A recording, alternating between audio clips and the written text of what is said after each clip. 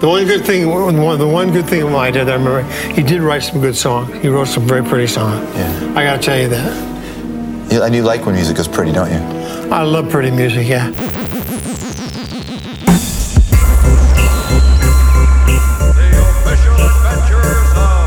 The Beach Boys, who have Surfin' Safari and a lot of other great big hits, are from Hawthorne, California. Brian Wilson, Dennis Wilson, Carl Wilson, Paul Brothers, and Mike Love. Brian? Hanging down from my window, those are my windows. Hello, friends. Happy New Year. This is Wyatt. I'm here with my buddy Jason, as always. Hey, friends. And you're listening to the Sail On podcast. Everything about Brian Wilson and Beach Boys that you could ever hope for.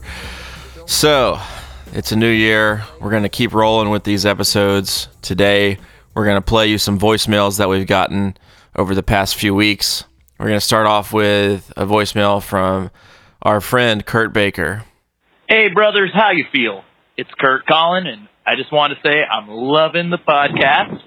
I've been listening to it a lot lately. I'm currently on episode 4, almost on the 5th. Just been, it's a great podcast to listen while I'm walking through the streets of Madrid and walking my dog. And that's actually what I'm doing right now. But hey, I just wanted to mention something because I was listening to the Gary Usher episode. I really dug that one a lot. And I also dug that, Jason mentioned that some of those records were kind of proto-punk, and that's so true. Especially the Ripcords, the Hey Little Cobra album's got a couple of real, raunchy tracks on it. It's super proto-punk.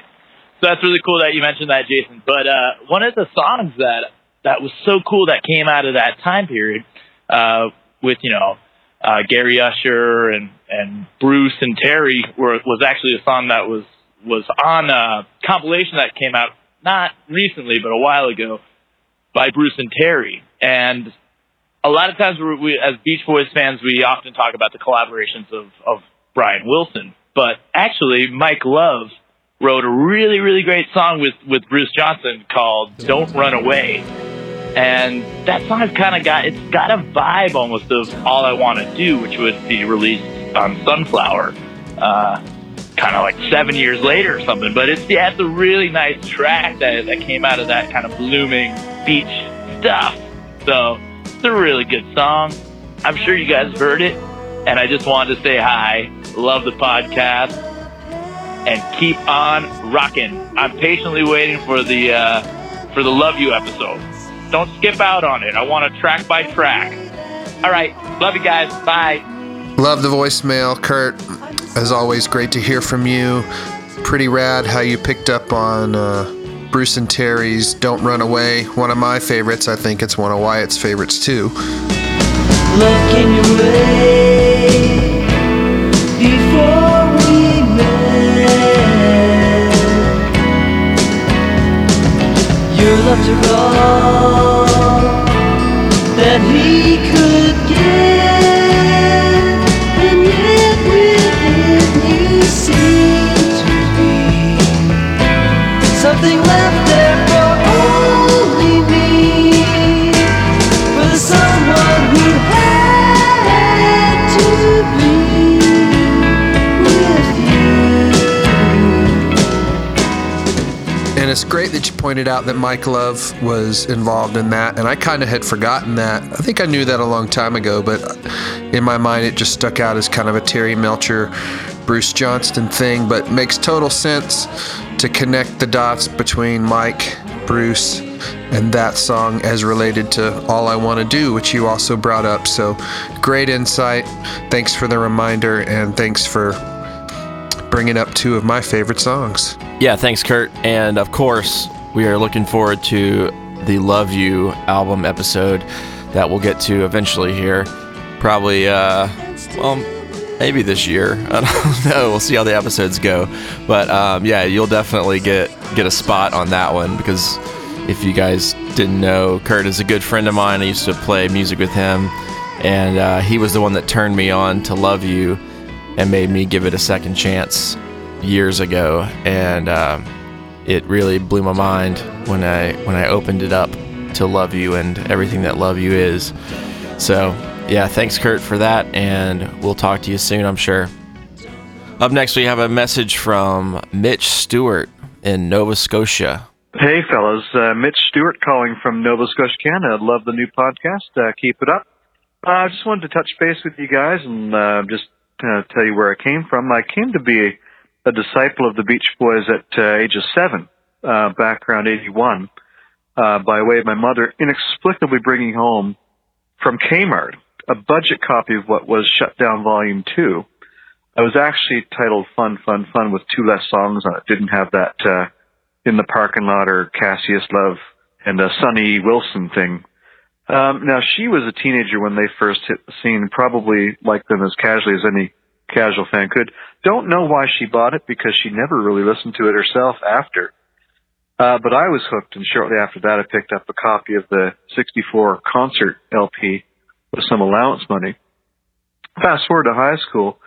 In 1990, when the Twofer remasters came out, I bought them on cassette, and then on CD a few years later, along with every other compilation, bootleg, and box that I could get my hands on.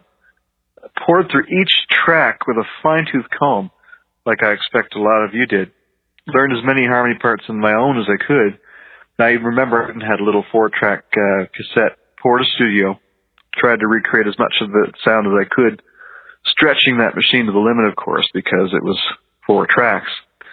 Well before I started listening to the podcast, I was a fan of the Explorers Club. Since the first album, in fact. I heard about that one through that website where the fellow writes all the Beach Boys reviews, and sometimes hilarious. I'm sure if you've read the review of Looking Back with Love or Summer in Paradise, you know what I'm talking about.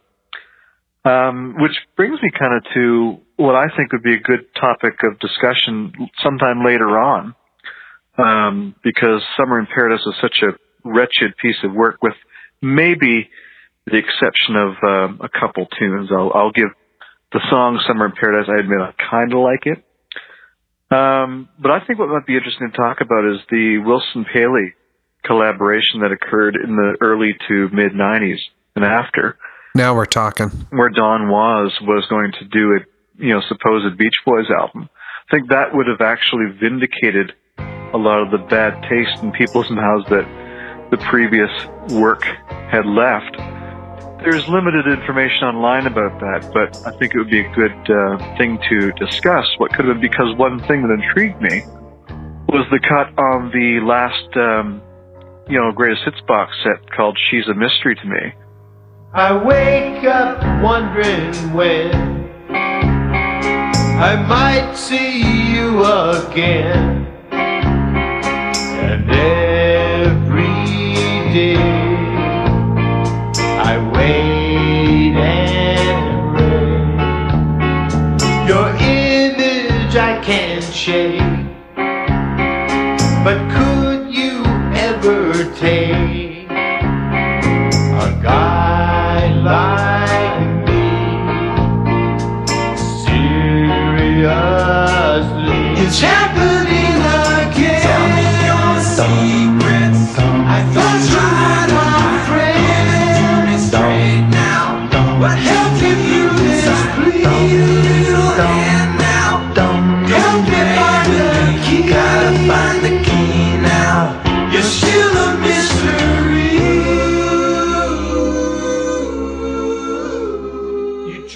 In any case, I just wanted to let you know, keep up the good work, and feature this on the program if you want to fill some time.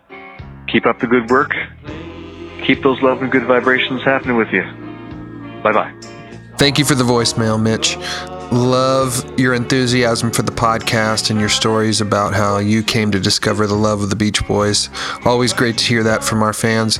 Totally dig that you brought up the Paley collaborations from the 90s around the experimenting and getting in with Don Was, but it kind of fell apart, which I'm sure we'll touch more on that way on down the road.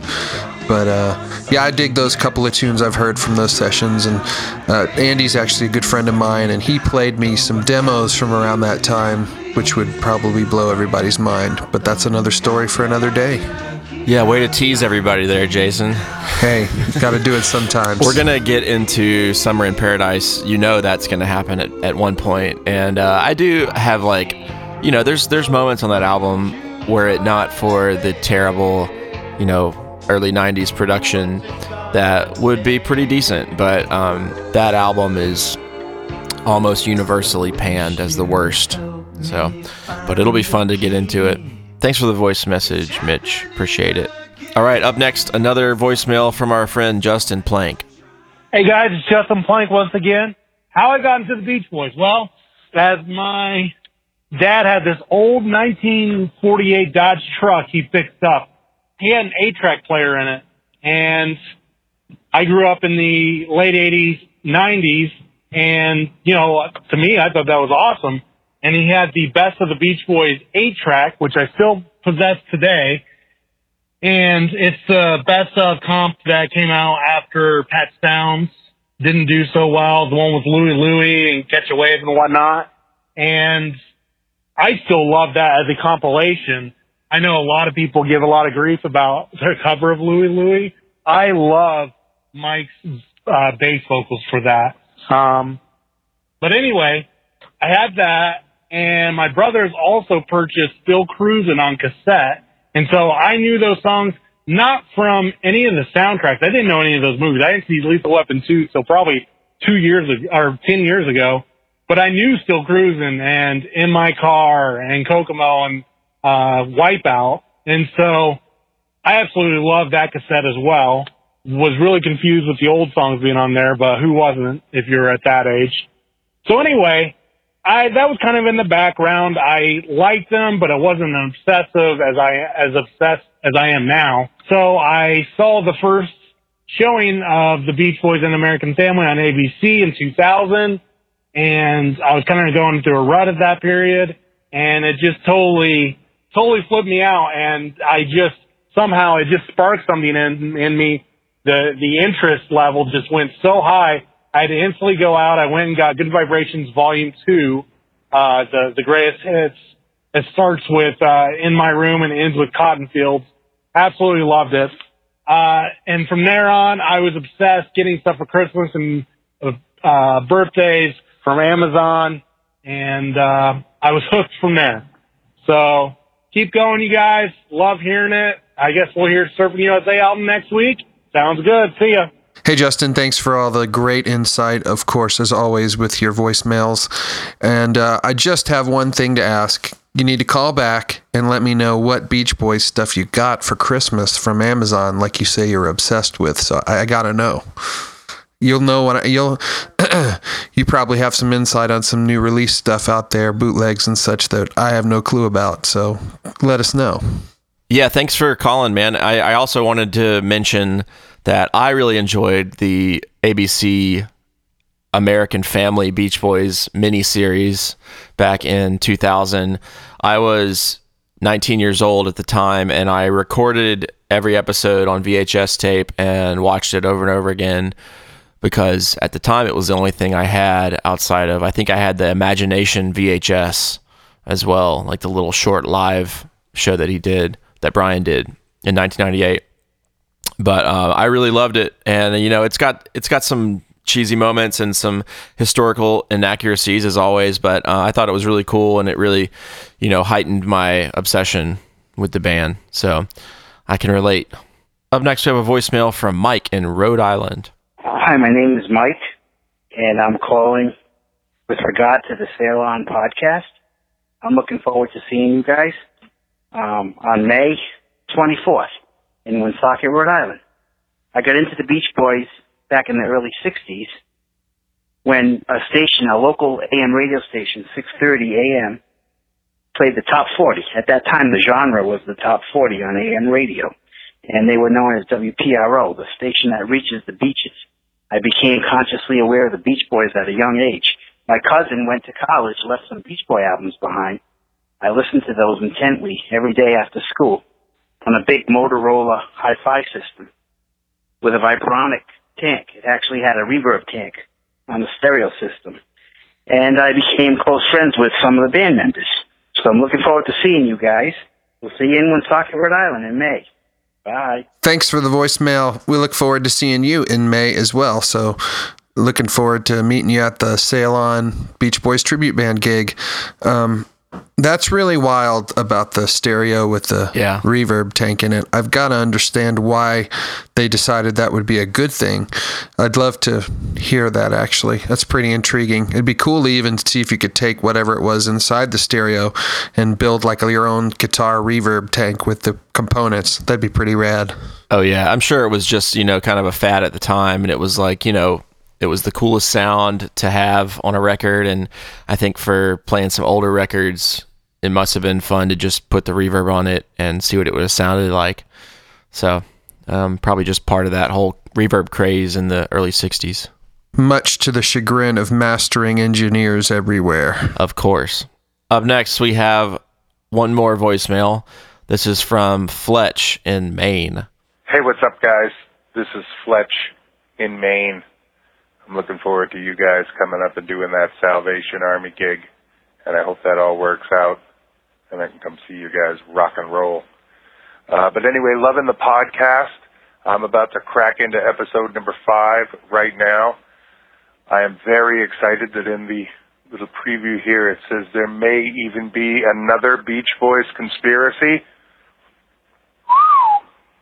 This is great stuff, you guys. No, in all honesty, though, I've been a fan ever since I was a little kid, man. I bought all summer long on 8-track cassette in the basement thrift shop of some church in South Berwick, Maine, and it was on from there on out. My parents liked country music and Elvis. They didn't introduce me to the Beach Boys. I introduced myself.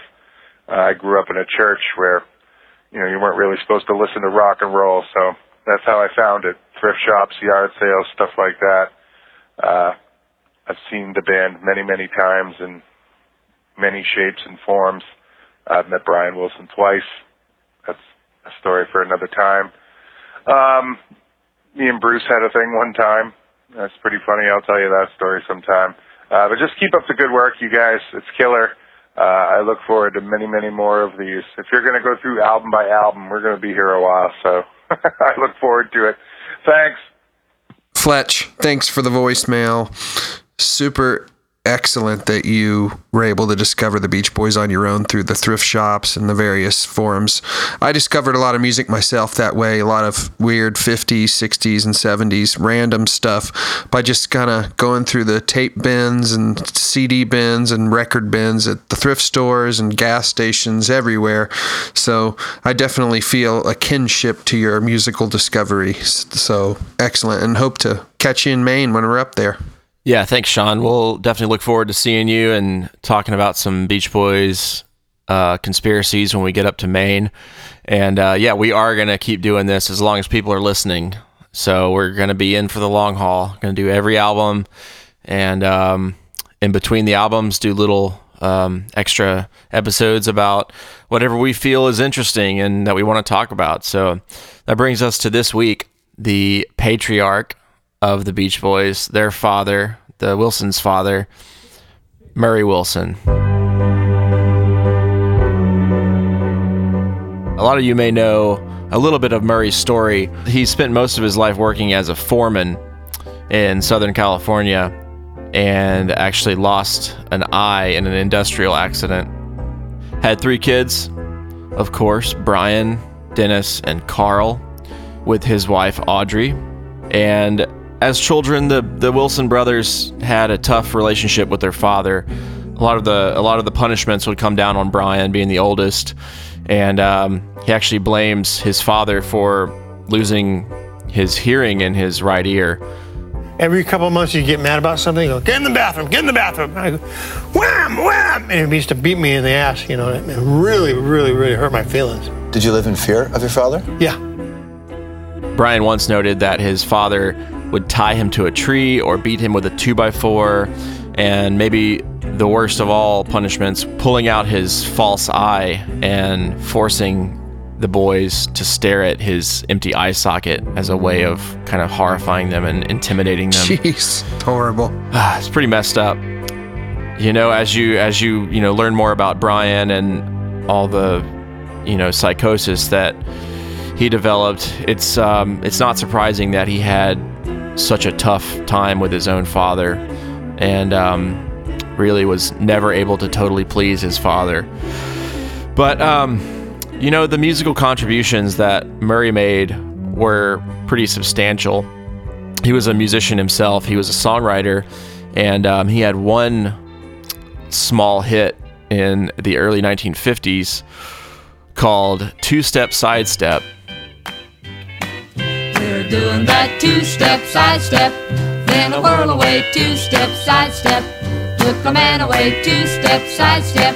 What a gloomy day from that two-step Saturday night. We're doing that new step, two-step sidestep. I learned it yet, all set for Saturday night. There was a girl at the dance last night who was sitting pretty and things were bright. She had a style that seemed just right with the two-step sidestep all of the night. We're doing that two-step sidestep, then whirl away, two-step sidestep. Took her man away, and the song was featured on Lawrence Welk's show, and that was pretty much the peak of his songwriting success. Brian was quoted saying, "My father had talent. He sure did. He was a talented man. He had some music in him." Murray founded a machining business in the 1950s, but he kept working on music, and he always wanted to be in the music business. He actually met Height and Dorinda Morgan, who were very instrumental in the Beach Boys' career, starting them off and, being their first publishers and producers. So that was huge. I think he kind of knew he wasn't going to necessarily have the success he needed as a songwriter, but it was definitely his passion. His work was not his passion. I feel like his businesses he did because he could and should have done it. And then, but there's lots of stuff out there how when he'd be brooding and come home all, frazzled as he were, that it would just take Audrey or Brian or the boys singing or whatever just to completely change his mood and calm him down when he went into a rage. It was almost like a mystical thing took him over when he got into the music. So it was the biggest part of his life was his music for sure. So after the Beach Boys formed, Murray kind of self-proclaimed himself their manager and producer and publisher. He kind of ran the show for the first couple years, and he was very manipulative with everyone they worked with, including, as you may have heard, Gary Usher and Roger Christian and Nick Venet, who was their in-house producer at Capitol Records. Nick Venet is quoted as saying, "I used to get locked up in the office with the man. I was into all kinds of great things with Les McCann and Lou Rawls, and the next morning I would have to come into work at 9 o'clock after being up all night with great music and walk into that office, and there would be Murray Wilson, and that motherfucker would sit there till 5 or 6 o'clock and tell me about his songs and play me his melodies, and I'd have to listen to him because somewhere in the conversation he would always drop in what Brian's next record was going to look like. Everyone in the building avoided him, but I was stuck with him because I was the producer. I used to hide under my desk. He used to look in my office to see if I was there, so I ordered a new desk because it had a front on it. The chick downstairs would buzz me. Man, here he comes. I would tuck myself under my desk because there was no exit but the front door, and he would come in, wouldn't take the secretaries, he's not in, would look under the desk for 5 hours. It's just horrifying. I mean, Murray was definitely a very overbearing and demeaning guy, and part of that contributed to the Beach Boys' success, but for the most part, everybody that they worked with just hated Murray, and it probably turned them off of working with the Beach Boys. Like a lot of people that probably wanted to work with them were turned away because Murray was so overbearing. Yeah, I mean, I'm sure he was terrible to work with and hard to deal with, but I'm a little suspect on Venet's extreme accounts there. I don't know if I buy all of it. Yeah. I'm sure that's just his exaggeration, as we've noted on other quotes from him that seem to be very askew. Right. But, I think you kind of mentioned it just now, but I don't think the Beach Boys would have gotten their big start if it hadn't been for his tenacious nature. And I know we've got some other information coming up that will kind of tie into that. But, I think he, in a way, was trying to manipulate people, as you said, to get them to either work together or get what he wants. I'm sure a lot of it was self-serving, but also I think maybe he doesn't get enough credit for being able to kind of read people and figure out their weaknesses and kind of go for that. I know that's kind of a terrible thing, but, you know, as a savvy business guy, I understand why he did it. Yeah, he was a good manipulator, and he knew how to manipulate his sons for sure. And yeah, as a producer, he was pretty overbearing, and Chuck Britz, their engineer, realized that his ideas weren't necessarily the best for the band, so he actually created a fake mixing board for the studio that Murray could mess with, and Chuck actually had the real controls. So I thought that was always a funny story. Oh yeah. But as you know, as David Marks said in one of our earlier episodes, Murray was big on having the guitars really big in the mix and really high trebly, really cutting through, and that was actually a big part of their sound in the early days. So at one of their sessions, and I believe it's the I Get Around session in early 1964, Brian and Mike fired Murray as their producer. It's a big moment in the band's history, really is. Yeah, so it kind of ended their business relationship with him.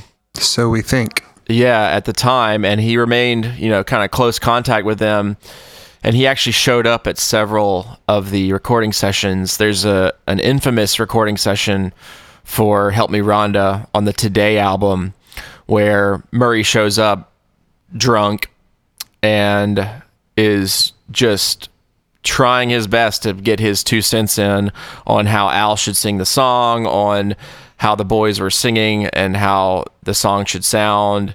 And it's just embarrassing to hear. Brian, you're coming in shrill. We're missing all of those. Help Me Run on Mike. We missed it all. Okay? You're doing great, Al. Loosen up. Brian, you got a wonderful tune here. I'm sorry to yell. Al, loosen up a little more. Say sexy Rhonda more. Rhonda more soft and sexy. Brian, have the guys loosen up. You got a beautiful tune here. Loosen up. You're so tight, fella, I can't believe it. I put your overdub on now. Here we go. Those aren't the words. No, listen, syncopate a little. What are the words? Sing it. Since you put me down, I've been out doing it in my head. Show him how to do it just one step. Let me sing it. Sing it. Since you put me down. No. Since you put me down. Go on that kick. Since you put me down. No. Since you put me down. No. Since you put me down, baby.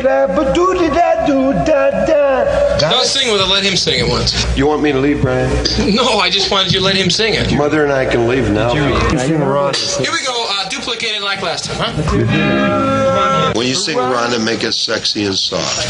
Rhonda, you look so fine. Okay. It's really interesting historically to hear, and you know, it's hard to really imagine Murray being so awful until you actually hear the tapes and the stuff that he said to them, and it's just kind of chilling because this is these guys' father, and these guys are successful, and they're doing everything they can to make their dad proud, and he's still just berating them and treating them like idiots. We can hear Dennis, but we can't hear Mike. We can't hear Mike, and we can hardly hear Al. Okay, now wait a second. Me? Can we hear a chord? Just a chord like we used to. When you used to sing clear records, okay? Let's go. Brian, I'm a genius too. Let's go, huh? 1, 2, 3. She was gonna be. And around that time, looks like Murray wrote a letter to Brian that I guess the press or somebody got a hold of. And I'm going to read a little bit of that. I think it's just trying to make him and the rest of the guys feel guilty for firing him. But this is Murray's letter to Brian. This is a little excerpt from 1965. I cannot believe that such a beautiful young boy who was kind, loving, received good grades in school, and had so many versatile talents, could become so obsessed to prove that he was better than his father. I can tell you, Although I am strong in many areas and consider myself fairly competent in not one area of music, but in countless other fields as well, that I have something between my ears besides vacant air, and I'm proud of the job I did with my sons as their manager and guiding force. Although I know I was wrong in my approach. What could I do when my own wife and Mrs. Marks and Mike Love and a bunch of other phonies that kept coming out of the walls would trick you all into thinking that I was a mean man? I think that it's a manipulative thing he's trying to do there, obviously. There's little nuggets of truth in that whole letter. I think the letter's is a lot longer than that's online, but I think at the end of the day, he definitely was a tyrant, a terrible misjudgment of how to treat people, but I think at the end of the day, he really did love his boys and wanted them to be successful. And I know he wanted to be successful himself. So I do have some sympathy for the man, but it's hard to see through his terrible things to get to that place. But it's taken a long time for me and research and just stories I've read to kind of really get the full picture. And obviously, usually a lot of it's slanted toward how terrible he was, but just some really interesting things we've dug up while we're researching this episode. Yeah, and it seems to me like, his failures as a musician in his own right made it even more difficult when the Beach Boys pushed him away, because his sons were finally getting the success that he wanted, and he was a part of that at the beginning, but he kind of ruined that for himself. And he also split up with his wife, Audrey, and they moved into separate houses. And I think it was downhill from there, because they were all kind of living separately, and they weren't really a family unit anymore. And you can really tell. I mean, like, that was kind of when Brian started staying home and doing his own thing. And as much as he cared about the rest of the group and his family, it all started to deteriorate at that point, in my mind. Yeah. It didn't stop Murray from trying to make his own success in the music industry. He actually found a young group, and that Carl actually turned him on to, a group led by Rick Henn called the Sunrays. Yeah. So another little pet project of his that was, all things considered, another Beach Boys copy band, with a little more validity because of Murray's name. And they didn't really have a lot of success, but they had some really cool songs. Their biggest hit was a song called I Live for the Sun. Love that one. Great bridge. I live for the sun, because it makes fun. Pretty girls with their eyes, such a love you can't buy. Hey, they all live for the sun.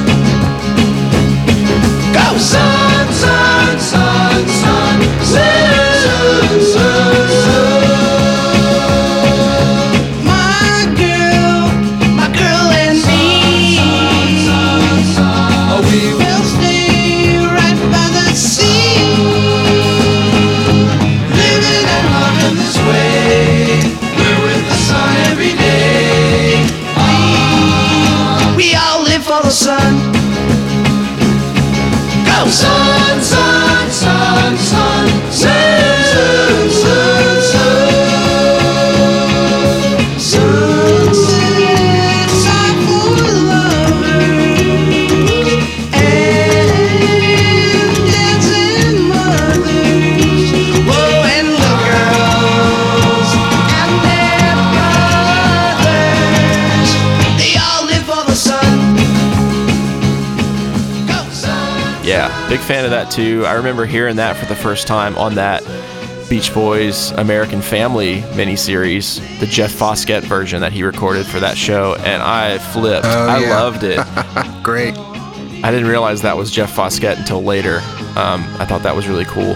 When our group, Explorers Club, were making our first album, Freedom Wind, my buddy Troy, who I co-wrote a bunch of tunes with, that best part of that song is they're obviously kind of mimiking the intro to Little Honda at the beginning when he says go, right. Before they start singing, which is just hilarious. So I think I can't remember what song we were working on, but before every vocal take, he would come over the talkback because he'd be in the control while I was doing the vocal. He'd be engineering and I would record.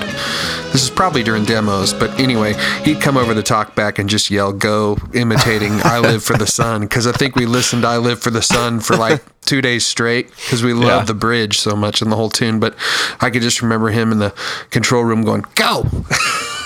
So, that's good. So yeah, just dorky story, but that song's always been big time for me just because it's I don't know, I don't think it's as good as a Brian Wilson tune necessarily, but it's a great fake Beach Boys song. Also in 1967, Murray Wilson released an album of mostly instrumental covers, but also some new originals called The Many Moods of Murray Wilson, which was kind of a adult lounge album that has some really cool sounds and arrangements, and has a couple of really interesting tunes on it. One that was written by Rick Henn called Islands in the Sky that I just really love and sticks out to me.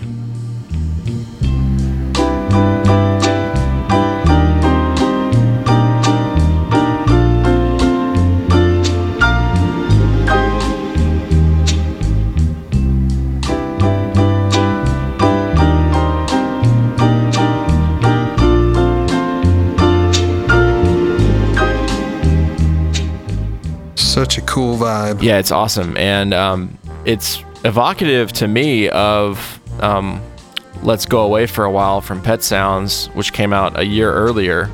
So I think there was definitely some influence from his sons on this record. And he also does a rendition of The Warmth of the Sun that's pretty interesting as well. I think with Brian and his dad, they definitely had some musical kinship. You know, you can hear it, especially in the later 60s Beach Boys stuff. You can hear kind of Brian's exotica leanings, and I'm sure he shared the love of that stuff with his dad. It was pretty big in the culture period, but the style of Murray's playing and writing that Brian probably heard growing up kind of leaned toward that big band and some of the exotica stuff. So yeah, I think as much as Murray was influenced by Brian on this stuff, you know, he had an influence on Brian's kind of adult contemporary standards, exotica, etc. leanings, which has always been present in all Brian Wilson music from the very beginning. So that's really cool. Something that is still kind of a mystery to me, but very interesting, is Murray's involvement with the Beach Boys album Friends in 1968. So good. We've known that he sung some vocals while Mike was in India, and he sung on the album on Be Here in the Morning. He sung the bass tracks, and on top of that, Carl Wilson was quoted saying about the Friends album, "That was mostly Brian and my dad," which is really interesting to hear. And I couldn't find much else about it as far as what he meant by that quote. Because it seems like he meant more than him just singing on one track. He said it was mostly Brian and our dad. So maybe Murray was around a little bit more than we know. We don't really have a lot of session tapes from that era. And, you know, maybe we'll get more info this year as we reach the 50th anniversary of Friends. I'm really looking forward to seeing if we get a 1968 box set of sessions. Maybe have please some new insight on the Friends sessions, or if they exist, and maybe see if Murray is present and what else his contributions may be, if any. Very interesting. Yeah, I wouldn't be surprised if Murray was, because Brian was definitely entering kind of a down time at this time, and I wouldn't be surprised if Murray was hanging out with Brian a little more in some weird way at the sessions. I think this is the first album they didn't work on with Chuck Britz, right? Right. It was Stephen Desper. Desper. And so I think we need to go ask Stephen Desper what Murray's involvement was. I think we're going to have to figure out how to get in touch with him. That'd be a really awesome question. Yeah, I would love to hear about that. I do know that Murray was in the studio at times because Desper was quoted, saying that Desper usually stood where Murray liked to stand, and Murray would stand behind him and dig his hand into his shoulder, when he wanted him to do something. Surge. Yeah, surge. So, I mean, he was definitely around at times. So, maybe we'll be able to talk more about that when we get to our Friends episode later this year. I'm excited. Okay, so Rick Henn basically became the son Murray never had, it seems, in terms of creative things. And from what I understand, I think, Murray kind of definitely used some of his interesting techniques with the sun rays, but almost because it wasn't his son, I think they had a little bit of a better relationship. So they worked together a lot, and it seems Murray really believed in Rick's talents, which he is a really talented guy. If you've ever heard any of the sun ray stuff, he's a great singer, and he went on to do other stuff after that.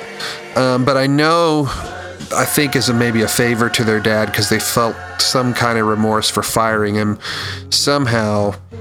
Whenever Rick Henn would work with Brian or Dennis or Carl, it was kind of a favor to their dad, and they did work together on a few things. I think Rick Henn and Brian co-wrote a great tune that I really like called Soulful Old Man Sunshine. She looks so fresh and sweet, keeps herself soft and tender. No wonder that I can sing a song about my baby. She looks so healthy, I feel so dark, unwealthy. No wonder that I can sing a song about my baby. So happy together, love is better in that soulful old man sunshine. It seems the production never got finished, but it does have some trademark Brian Wilson chords and vocal harmonies and a cool lead by Carl that was kind of unfinished, and some big band leanings which definitely come from Murray and Rick Henn. So that's one of my favorites that had some sort of Murray involvement. Another tune was kind of a song that ended up on a Sunrays compilation, but I kind of feel like, from what I've heard, it was a tune that Rick Henn had wrote with Murray, and Dennis had done some arranging on the song, and they were trying to get it onto a Beach Boys record. This was same with Soulful Old Man Sunshine. This was around Sunflower, right after 2020, Breakaway, which is a song we'll talk about in a minute, in that same time span. Won't you tell me what you did the ones before me? 'Cause I wonder about the loving way you are me. I'm not trying to pry into your last goodbye, but I feel the best within you. Girl, please be patient with me, but we'll start crying. Yeah, I found a quote from Rick Henn about that. It's from the liner notes of the 3-CD Vintage Rays set that, of course, are credited to Stephen McParland. The ever-present. This guy he just did everything, it seems like. But it says, Murray wrote Won't You Tell Me for the Beach Boys a few years after the Sunrays broke up and asked me if I would arrange it for him and cut a demo. After I finished working out the band and vocal arrangement, we booked a session for Sunset Sound in Hollywood. Just as we began cutting the tracks, who showed up but his son, Dennis Wilson. My immediate thought was, oh God, here we go. He's going to move in and start changing charts and this and that and make my life miserable. Quite to my surprise and relief, he was very gracious and simply said, gee, Rick, I love these chords. I like what you're doing with the bass line, but let me try something. Here's what he did. He had us re-record guitars and piano rolling chords down 1 octave than usual with the tape machine at half speed. Then when we played it back at normal speed, it shot everything back up an octave, and it gave a shimmering mandolin string bowed tremolo effect in the background. When Murray heard it, he went through the roof. He just loved it. He was proud of what Dennis had done for the song. Then Dennis, Marty Giovanni, Don Rauch, and Ray Pullman and myself went in and did the backing vocals. The whole thing was a real celebration of love and friendship. Murray poured his heart out writing that song because at the time he was worried for his sons because they were having a real trouble getting a chart record. I remember Carl listening to it a couple of days later when we were mixing it down at Studio A at Gold Star, and he said, "Wow, you've really got it for my dad. Good going, Rick." It may not have been a big hit song, but there was this really nice feeling surrounding that tune. Yeah, I heard that story. I guess I forgot all the intricacies of where Dennis came in. I just knew that he was part of it. That's a really awesome story. And I've heard, kind of reiterating what I said earlier, I think there's probably a lot of credibility to that story coming from Rick Hinn, of course. But I've also kind of heard that from maybe someone that was closer to the Wilsons or part of the family, that a lot of the time when they would do those later sessions involving their dad, they were just still trying to be sons. They necessarily weren't looking at it from that professional angle, but that's pretty awesome. And I knew about the half speed because it says in the liner notes, Dennis doing sped up guitars. I think that made him shine, and probably why Murray liked it, because he loved the treble, as we talked about.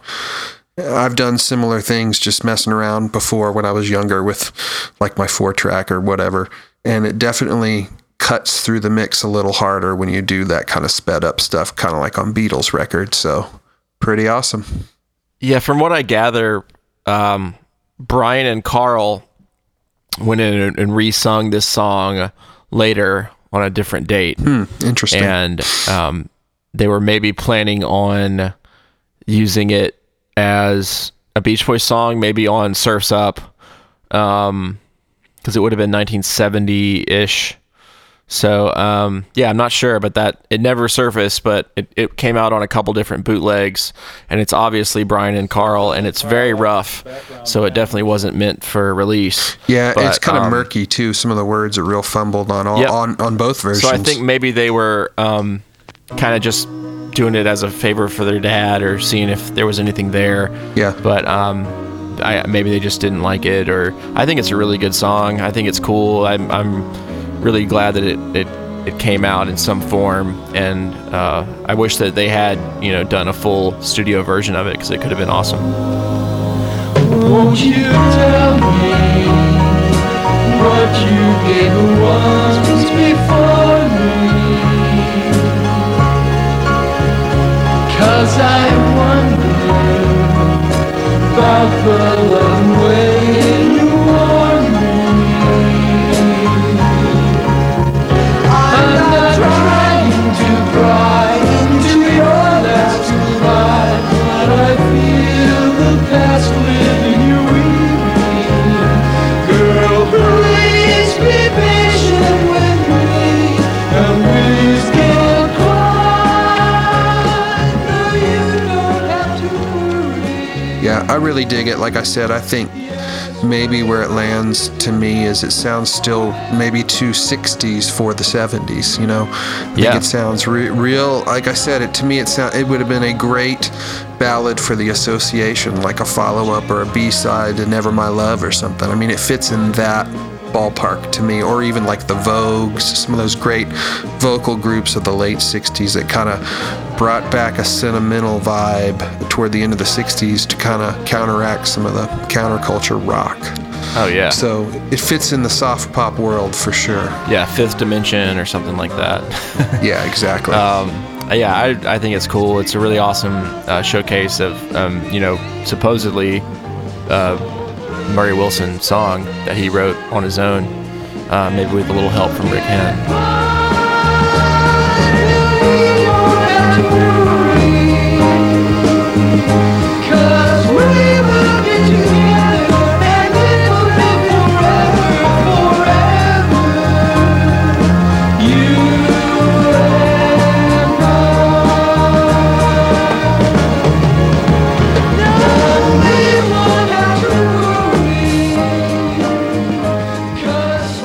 right, so one of my all-time favorite Beach Boys recordings, hands down, is a tune that was not on any of the albums. It was their last single recorded for Capitol Records called Breakaway, and it was co-written by Brian Wilson and a gentleman named Reggie Dunbar, who just happens to be Murray Wilson. And we'd like to play for you now something which is our latest record, and it's called Breakaway. Yeah, my dad helped us on that one quite a bit. He helped voice some of the parts. It was really funny because my dad gets all excited, gets into it so far that he forgot your name. He starts making all these faces and waving his arms, and everybody starts laughing. Well, anyway, he was really into the record. Groove. Yeah. Let's go. It sounds great. It's repetition.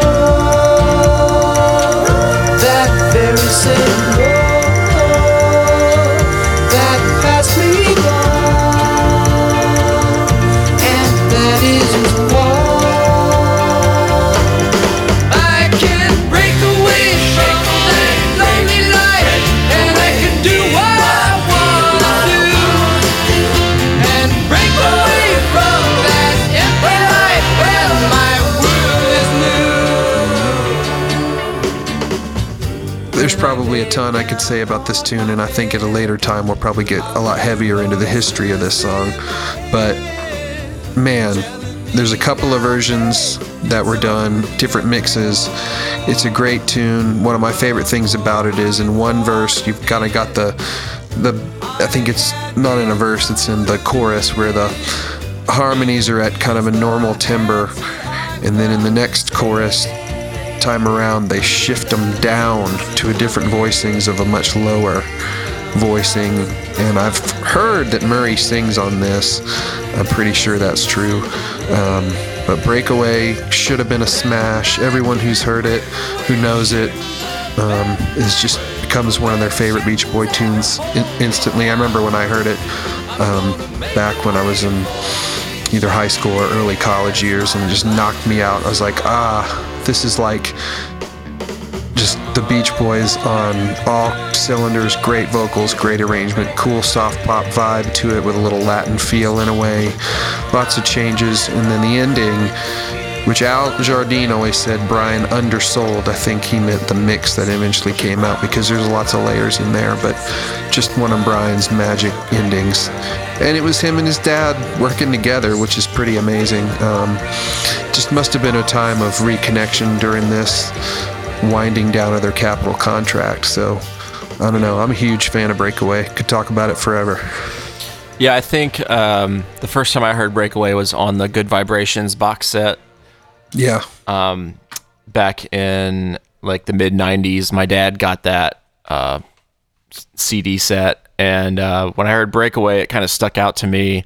I loved the arrangement of the vocals and the kind of like modular sections of it were just always really interesting to me, and I love the lyrics. And I do think it's kind of, knowing what we know now, I think it's kind of fitting that it was kind of their last single for Capitol as they were breaking away from their label obligation. Yeah, the lyrics totally allude to it. And yeah, I think it's also interesting that Murray had to use a pseudonym. It was either just him being playful, or maybe it was a contractual thing to do with the publishing. And possibly, I've heard that Brian may have written the song himself, but just gave his dad a little nod. So who knows? I mean, I think that's probably not likely, but I do think that it's interesting that they used a pseudonym for Murray. Could have been that Murray just made so many people mad in the music business that they wouldn't play it if they saw his name on it. Yeah, exactly. Or Capitol didn't want him involved, for sure. So one thing I wanted to get to as we're closing out here is right before Murray died, he gave the Beach Boys official photographer Ed Roach a stash of cassette tapes to store. And on these tapes, there was a fairy tale by Brian Wilson. And according to Roach, the recording features Wilson reciting a narrative about two young girls who get lost in the woods on their way to school. Wilson's daughters, Carney and Wendy, play the roles of the young girls over a cute musical track. Roach says that half a dozen other Brian songs remain in the stash that Murray gave him before passing away. Brian also reportedly wrote a song called Just an Imitation about his father in 74, but there's no tape of that. I think it's really interesting that Murray had these tapes, and again, it kind of shows that even though they were at odds with each other so many different times throughout the Beach Boys' career while Murray was around, I mean, Brian and his dad had a musical connection because I know he was so proud of his son. So I feel like that was definitely something that it was interesting that he had these tapes of Brian, and Brian probably confided in him and said, "Hey Dad, here's some more tapes of stuff I've done. We hang on to these." Yeah, that's pretty amazing. I would love to hear more about that, and I'd love to hear those lost tracks, the fairy tale. Maybe we could ask Carney if she remembers that at all. She would be pretty young at the time, but yeah, very interesting. Very, very interesting. Yep. So in 1973, at the age of 55, Murray had a heart attack and died in his home in California. And it hit Brian and Dennis especially very hard. I know that Dennis kind of went further down his alcoholism spiral after his dad died, and Brian was already kind of in a bad spot. And I think it pushed him even further into his reclusiveness. Yeah, when the funeral went down, I know Carl was the only one there to go to the funeral with Audrey, right, from the immediate family. Brian escaped to New York with Diane. Yeah, I thought that was interesting too. Brian flew cross country with Diane, who at the time they were promoting Shine Away, I think, Spring. right? Like the spring single, which is crazy. But yeah, I mean, just it's hard to say, because we don't really have a lot from Brian at that time about his dad. But a quote from Brian in 2004, he said that he was the one who got us going. He didn't make us better artists or musicians, but he gave us ambition. I'm pleased he pushed us because it was such a relief to know there was someone as strong as my dad to keep things going. He used to spank us and it hurt too, but I loved him because he was a great musician. And I know that Brian said at times that he really just wanted to impress his dad, and his dad pushed him to write good songs and keep getting better, and he instilled that kind of competitive spirit in him. And his dad, coming from a different time where it was really hard to make a living, and especially start your own business and live the American dream, he had a drive that Brian didn't have on his own, and Murray really helped to push the band in the direction of success, and that's a definite plus for him. Yeah. The things we should be grateful for with Murray Wilson, aside from him being their father in a crazy way, in a terrible way, he was their father. Not thankful for that part. But, he definitely got them their deal with Capitol Records. I wholeheartedly believe that without his pushing, his pressing, and his endless promotion of his boys, that they would not have gotten that shot on arguably the most influential record label of that time. So big props for that. And it's interesting, as much of a terrible time that his sons had with him, Dennis spent tons of time with Murray. That's well documented that they would fight a lot when he was younger, but in their later days, in the last years, even after they let him go as the manager, Dennis spent tons of time, even like lived with his dad for a period when his parents separated. I think Dennis needed his dad more than, any writings kind of let on. And I just know that, they did have a musical kinship with their dad, and he was proud of his boys, loved their music, and they always, all the way to the end even, as kind of maybe evidence with Brian giving his dad those tapes, they wanted his approval. They wanted to, say, hey, Dad, check out what we're doing. And I think any musician who has a pretty decent relationship, or even not a decent relationship with their father, that's just kind of present in all that they do musically. So I can relate to that. I think any musician can relate to their parents' influence on their music one way or the other, whether it be good or bad. So interesting stuff about Murray for sure. Yeah, man.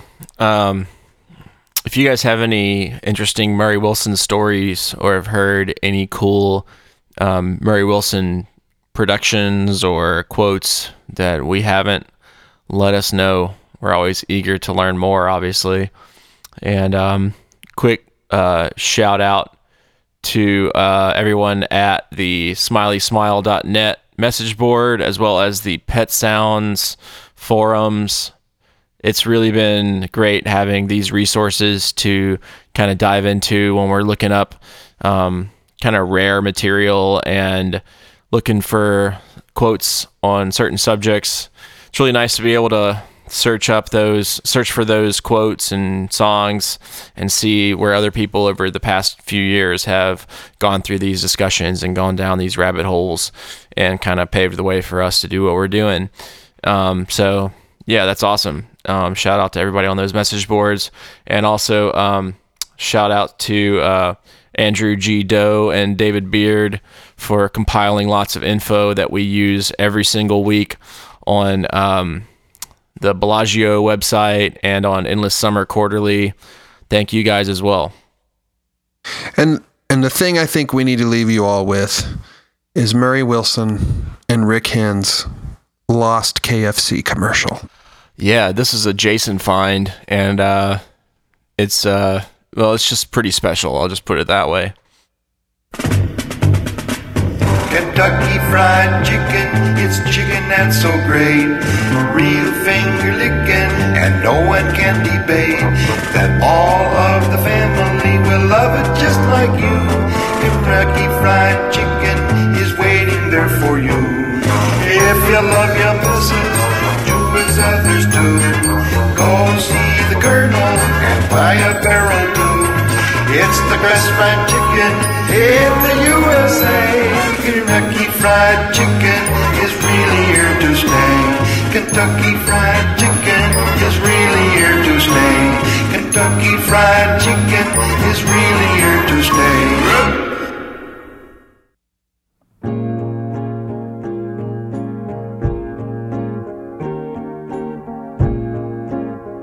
All right, thanks again for listening, guys. We're going to have a new episode next week all about the Surfer Girl album. Really excited about that one. As always, you can find us on the web at sailonsounds.com. If you don't know, we have a Beach Boys tribute called Sail On, and we're going on tour all year. We've got a lot of dates up on the website, so check that out. Send us an email at sailonpodcast@gmail.com.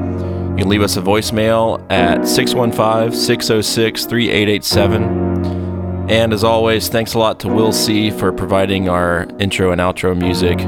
He's got some awesome Beach Boys related mashups on his website, willcmusic.com. Check him out. Until next time, sail on, sailors.